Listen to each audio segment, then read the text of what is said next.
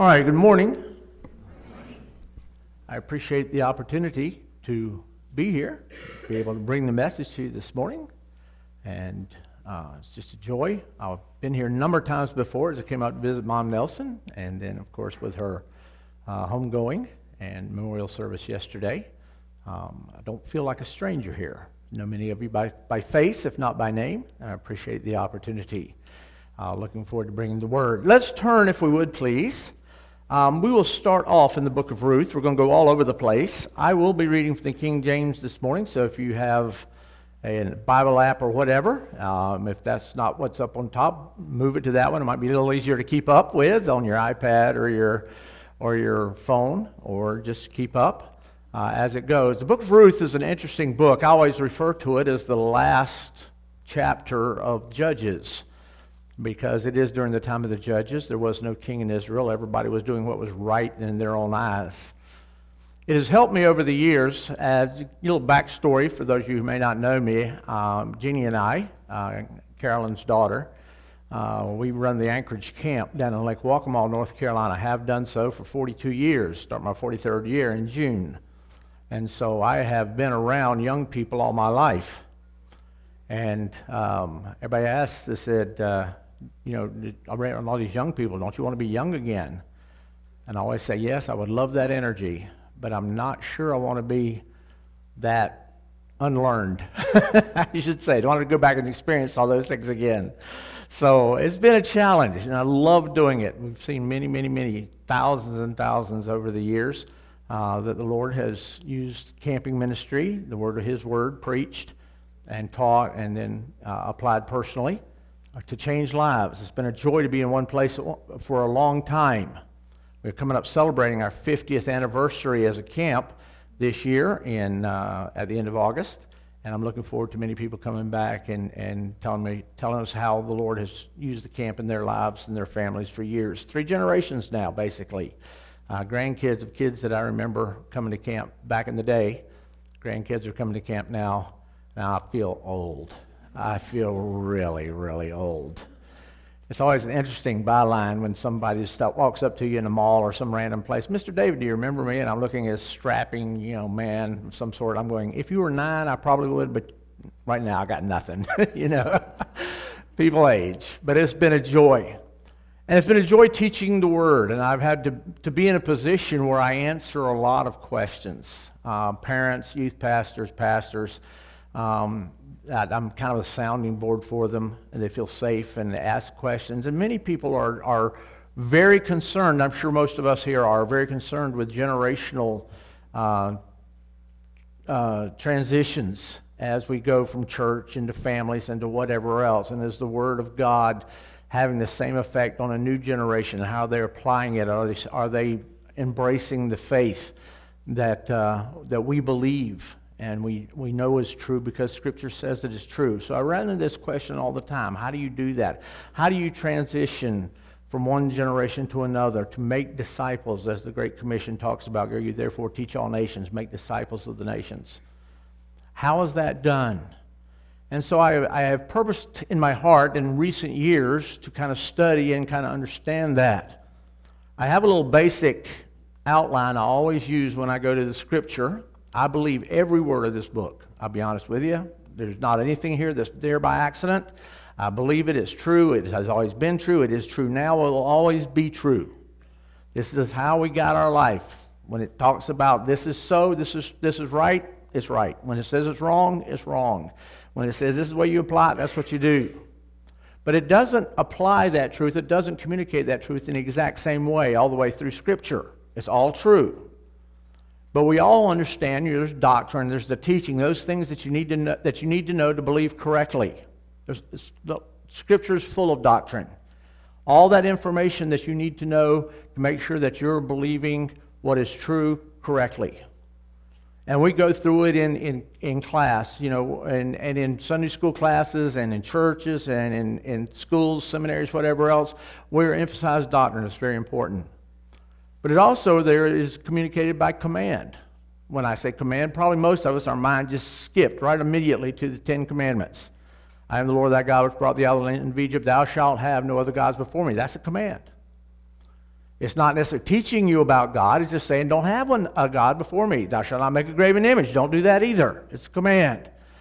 And then it's communicating by principle. If this, then this. Probably one of the most recognizable principles is the principle of sowing and reaping over in Galatians. Whatsoever man soweth, that shall he also reap. If he sows to the wind, he shall reap the whirlwind. That's a principle. It's true, but it's not the same as a doctrine. It's not the same communicated in truth as a command is. It's a principle, and you can apply that all the way through. But it also communicates truth by precedent. One of the great precedents of Scripture, Jesus teaches it, talking about marriage over in Mark chapter 10. When he says, what about, is it lawful to divorce, I guess would be the best word to use it. He says, from the beginning it was not so. God made them male and female. That was a precedent. It's not, he's saying, here's what he did. This reason, man shall leave his father and mother and cleave unto his wife. That was it. It was the precedent that was set. And it's equal truth. And then it's also done by illustration. And a lot of what we're looking at is referenced over in actually over in 1 Corinthians chapter 10. These things were done for our example or as an illustration. But what we look at a lot of times in the Old Testament is an illustration of truth that is given in a different format in the New Testament or later in the Old Testament. Ruth is one of those, I think. Here we have Ruth, the Jewish lady, not Jewish, the Moabitess, but Naomi, her mother-in-law, leaving the land of promise during a time of famine, during a time of judgment, if we understand the time of the judges correctly, and she's fleeing to a place of cursing. Moab was a cursed place. Fleeing to a place of cursing to find food. And she and her husband and her two sons, they flee into the land of Moab. Her husband dies. Her sons marry Moabitish women. And they pass away. We don't know how long after they got married they passed away, but evidently there were no children involved in either marriage. It's certainly not mentioned here. And then about 10 years later, Naomi and two daughters-in-law, Orpah and Ruth, they're coming back to the land because Ruth has heard there's bread back in the land. They were starving in Israel. They moved to Moab. They faced hardship in Moab. Now they're going back to the land of Israel, not in belief, not in obedience, but going back because they heard there was bread there. In fact, when she gets back, she says, don't call me Naomi. Call me Mara, bitter, for the Lord dealt bitterly with me. But then as she comes up, we realize that there's quite a to-do as they're getting back to the land. Verse 11. And Naomi said, turn again, my daughters. Why will ye go with me? Are there yet any more sons in my womb that they may be your husbands? This is a very pragmatic response. Again, you see, in a sense, and it's a whole different message, we're not going there, but you see, in a sense, the disbelief of Naomi because she's just approaching this very pragmatically. If you follow me back in the land, it's not going to be any better for you. You stay here, go home, your husbands are dead, no children involved, find a new husband, function here in the land. I'm going back where I came from. And if you were to follow me, I'm not going to have any more children. There's not going to be anybody for you to marry there. So this is a done deal. Very pragmatic, very logical, very reasonable, but somewhat wrong-headed. Verse 12, turn ye again, my daughters, go your way, for I am too old to have an husband. If I should say I have hope, if I should say I have a husband also tonight, and should also bear you sons, would you tarry for them till they were grown? Would you stay for them from having husbands? Nay, my daughters, for it grieveth me much for your sake that the hand of the Lord is gone out against me. And they lifted up their voice and wept again. And Orpah kissed her mother-in-law, but Ruth clave unto her. And she said, behold, thy sister-in-law is gone back unto her people. Now, Naomi's talking directly to Ruth here. And unto her gods, return thou after thy sister-in-law. And Ruth said, as we've already read this morning, entreat me not to leave thee, nor to return from following after thee. For whither thou goest, I will go. Whither thou lodgest, I will lodge. Thy people shall be my people, and thy God my God. Where thou diest, will I die, and there will I be buried. the Lord do so to me, and more also, if aught but death part thee and me.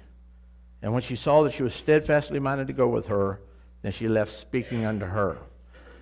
I want to talk this morning, for the time that we have left, I want to talk this morning about making disciples. Now that seems a weird segue from the book of Ruth to talking about one of the most important discussions that Christ had on earth. We all are recognizing, I think, if we have any knowledge at all about Scripture, that the New Testament, the first 4 books, the Gospels, are largely made up of Christ coming into the world, becoming a teacher basically around age 30, give or take a little bit, and calling disciples to follow him.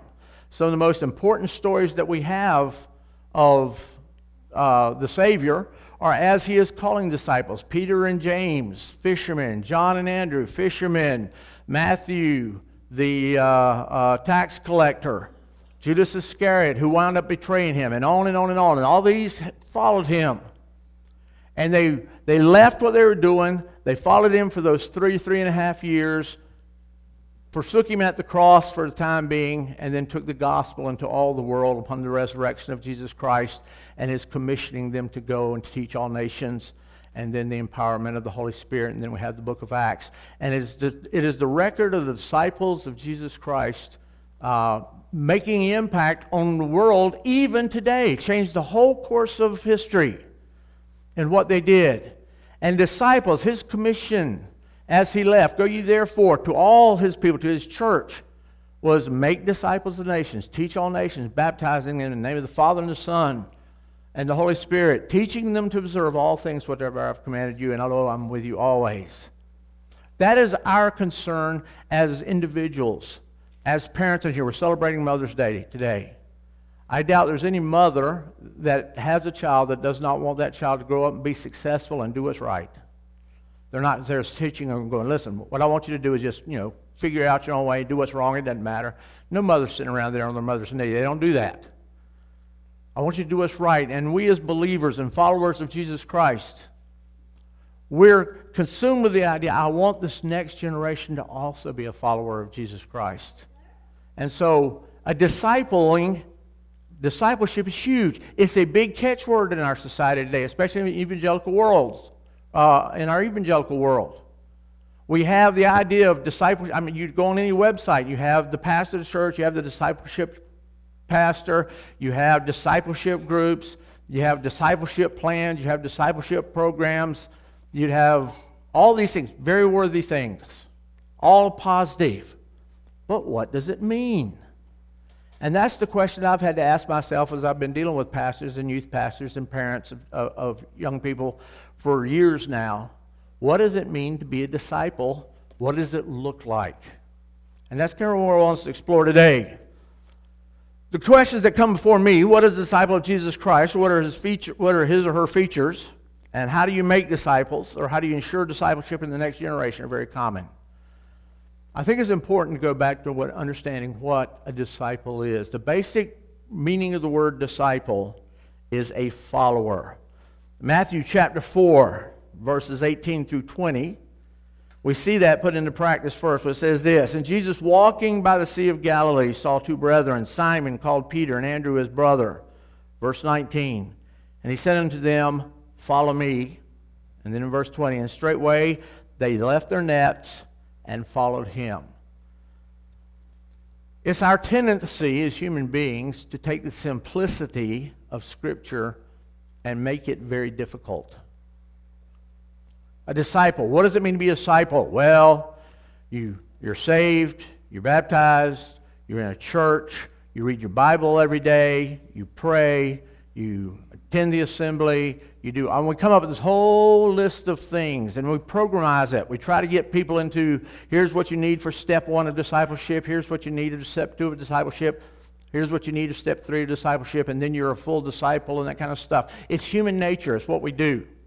Especially those of us in the Western world, where business and success are huge elements in our thinking. We want to programize things. How do we determine success? What are the marks of success? Here's the simple definition of a disciple right here. Follow me. And they left their nets and followed him. A disciple is a follower. Plain and sense. Now, what do we know from Scripture about that follower? There's a lot of things. Christ refers to them often in Scripture. We see, first of all, over in Matthew chapter 10, and I've been trying to, if you want to follow along in your Bible, I've been trying to put these in the order that we can present it in so that we can just flip pages. But in Matthew chapter 10, we see this. This disciple, verse 24, the disciple is not above his master, nor the servant above his Lord. It is enough for the disciple that he be as his master and the servant as his Lord. In other words, the simple way of understanding this is a disciple, a follower, is satisfied being submissive. We spend an awful lot of our time in our business and educational and even church climates of training leadership. We want to build leadership. We want to build successful leaders. How do you do that? And that's important. Leadership is an important aspect, but only as it's tempered with the idea of I'm satisfied being submissive to following the Savior. I don't need to be above. I'm satisfied being submissive. Christ is obviously the perfect example of this. When you think of Christ going to the cross, one phrase ought to come to your mind. Not my will, but thine. Satisfied with being submissive. And that's one of the first characteristic that we just see of a disciple, a follower. A second characteristic, just a few pages down, if you're looking, Matthew chapter 16, verse 24. And it says this, Then said Jesus unto his disciples, If any man will come after me, let him deny himself, and take up his cross, and follow me. For whosoever will save his life shall lose it, and whosoever will lose his life for my sake shall find it. Now, we can get lost in how this is written if we try hard, so let's simplify it a little bit. A disciple denies himself, finding fulfillment or his life in the life of another. It is that simple. It's not about me. It's about who I'm following. As a follower of Jesus Christ, what difference does it make where he takes me? I'm a follower. You find that illustrated with Peter and John at the end of the book of John, where Christ has called Peter back to himself. Feed my sheep, feed my sheep, feed my sheep.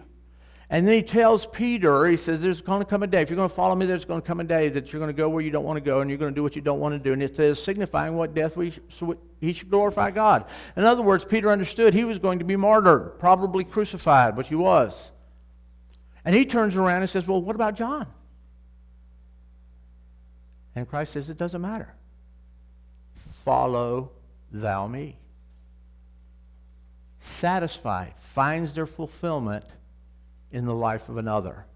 Illustrated many places, but given here as a picture. Luke chapter 14. Luke chapter 14, verses 25 through 27. This is difficult, especially as we celebrate Mother's Day today. And there went great multitudes with him, verse 25. And he turned and said unto them, If any man come after me, and hate not his father, and his mother, and wife, and children, and brethren, and sisters, yea, and his own life also, he cannot be my disciple. And whosoever doth not bear his cross and come after me cannot be my disciple. And you say, wow, what does it mean to deny? All it means is to be a follower. Wherever that one you're following takes you, that's where it goes. A disciple is committed more strongly to the one he follows than even to family. There's something that's stronger ties to them than family. More strong to them than their business or their desire or whatever other desire. They're followers. Simple, not hard to understand. Even supersedes other ties that are important.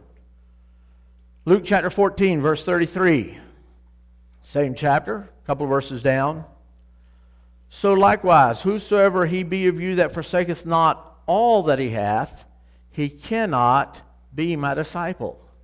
A follower, a disciple, has no material ties that keep him from following.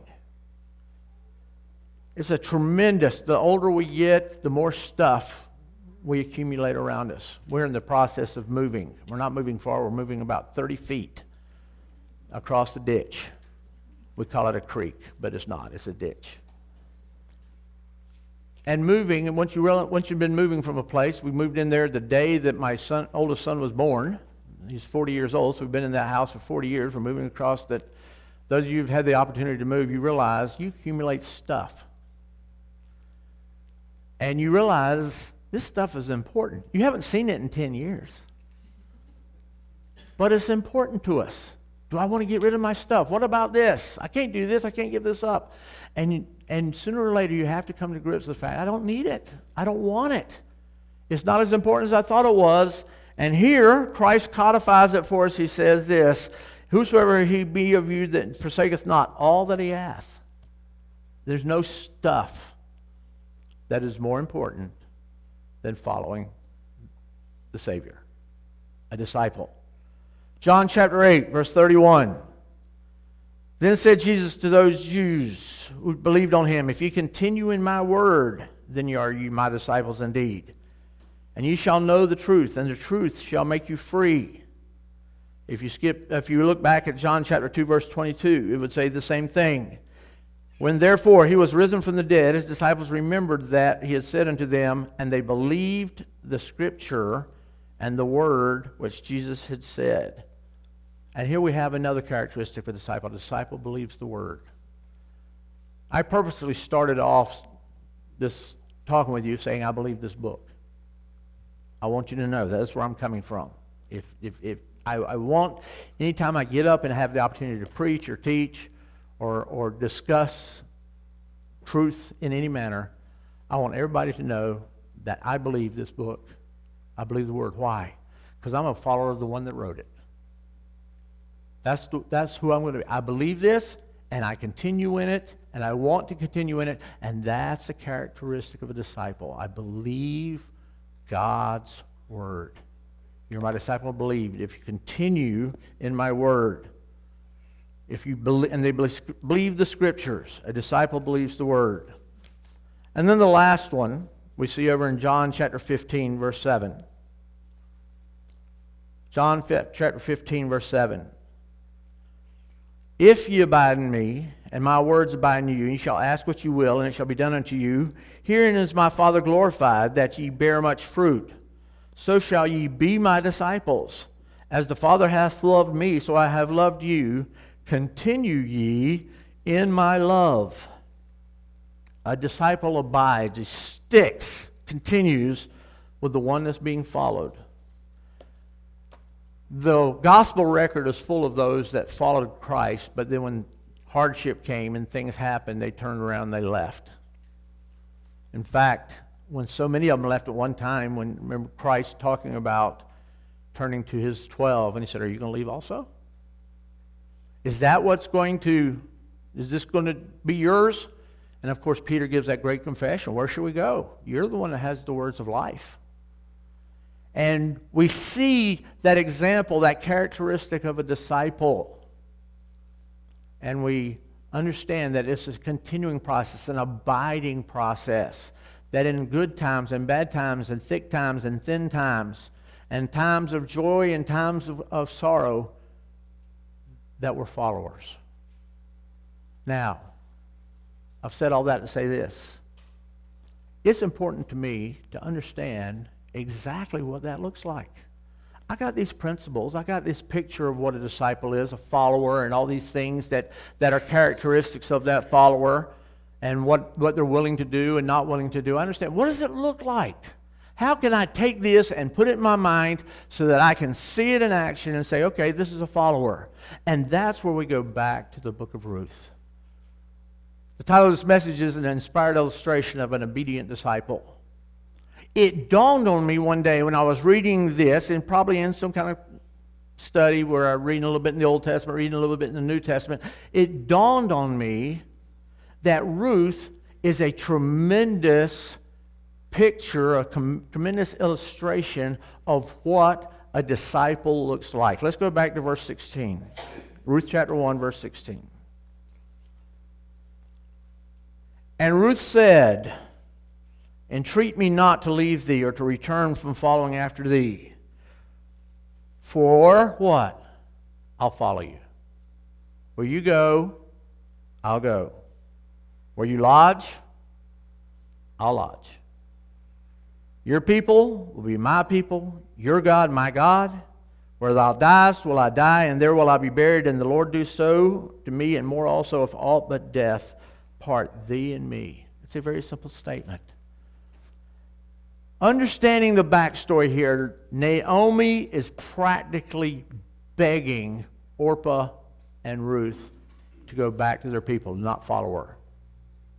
She was taking baggage back to Israel because, in her opinion, God had dealt hard with her. She says it twice. Don't call me Ruth. Don't call me Naomi. Call me Mara. I'm bitter. The hand of the Lord's gone out against me. She talks, even in this, we read it earlier in the passage, the Lord has dealt harshly with me. Don't follow me. I don't need any more baggage. She's practically begging Naomi and Orpah, go back. Here's the plan. Find a husband. Set up a household. Find peace and happiness here in the land of cursing, Moab. Go here. And Orpah, though there's great love there, no question about it, Orpah, full of tears, kisses her, walks away back. But Ruth says, no, I will follow. I'm following the place, and there's no real hope of relief from my plight now. You got nothing, Naomi. The hand of the Lord has gone out against you, but you're going back to a place that you left because you were starving. We don't know anything that's going back, but I'm going to follow you. And it illustrates a tremendous picture. It is publicly declared and practiced. And Ruth said it out loud. I'll follow you. I'm going to go. Verse 16. That, by the way, corresponds very well to what we understand about becoming a follower of Jesus Christ. Romans chapter 10 says what? If thou shalt confess with thy mouth the Lord Jesus, believe in thine heart that God hath raised him from the dead, thou shalt be saved. For with the heart man believeth unto righteousness, and the mouth confession is made unto salvation. Whosoever shall call upon the name of the Lord shall be saved. It's almost an exact picture here. So it's publicly declared. And it begins with a very specific decision. Entreat me not to leave thee or to return from following after thee. And then she says what she's going to do. It begins with a very specific decision. One of the things I've come to realize, again, trying to simplify life, one of the things I've come to realize is that permanent change at any level of life has two components, almost exclusively. I'm not sure I can find any exceptions. Certainly in the spiritual life it has two components, and that's this. It's a decision that is followed up with discipline. You make up your mind to do it, you follow it up with discipline to do it. Probably a great example of that is losing weight. We've all had that choice sometime in our life, usually around January 1st. We make this thing, I'm going to lose some weight, I'm going to join the gym, I'm going to do this. I have a decision. But by January the 15th, it has not been followed up with discipline, and it has been now languishing. And now, some months later, we are still the same fluffy selves that we were January the 1st. Or, more likely, we will go through and never make a decision, and therefore the discipline is a moot point. I was joking with my wife because I've seen it over and over again. We're talking about closets in the house that we're about to move into. I'm like, I don't need a closet. Just give me a piece of exercise equipment to put in the bedroom and I'll hang my clothes on it. I got all the accoutrements. I got all the knowledge, all the accountability, but because there's been no decision. My degree in college was in physical education, health, and health sciences. I know how to lose weight. I promise you. You need to lose weight, I can come up with a weight loss plan for you. I could come up with a weight loss plan for me. I won't lose weight purposely. I like myself. Fluffy.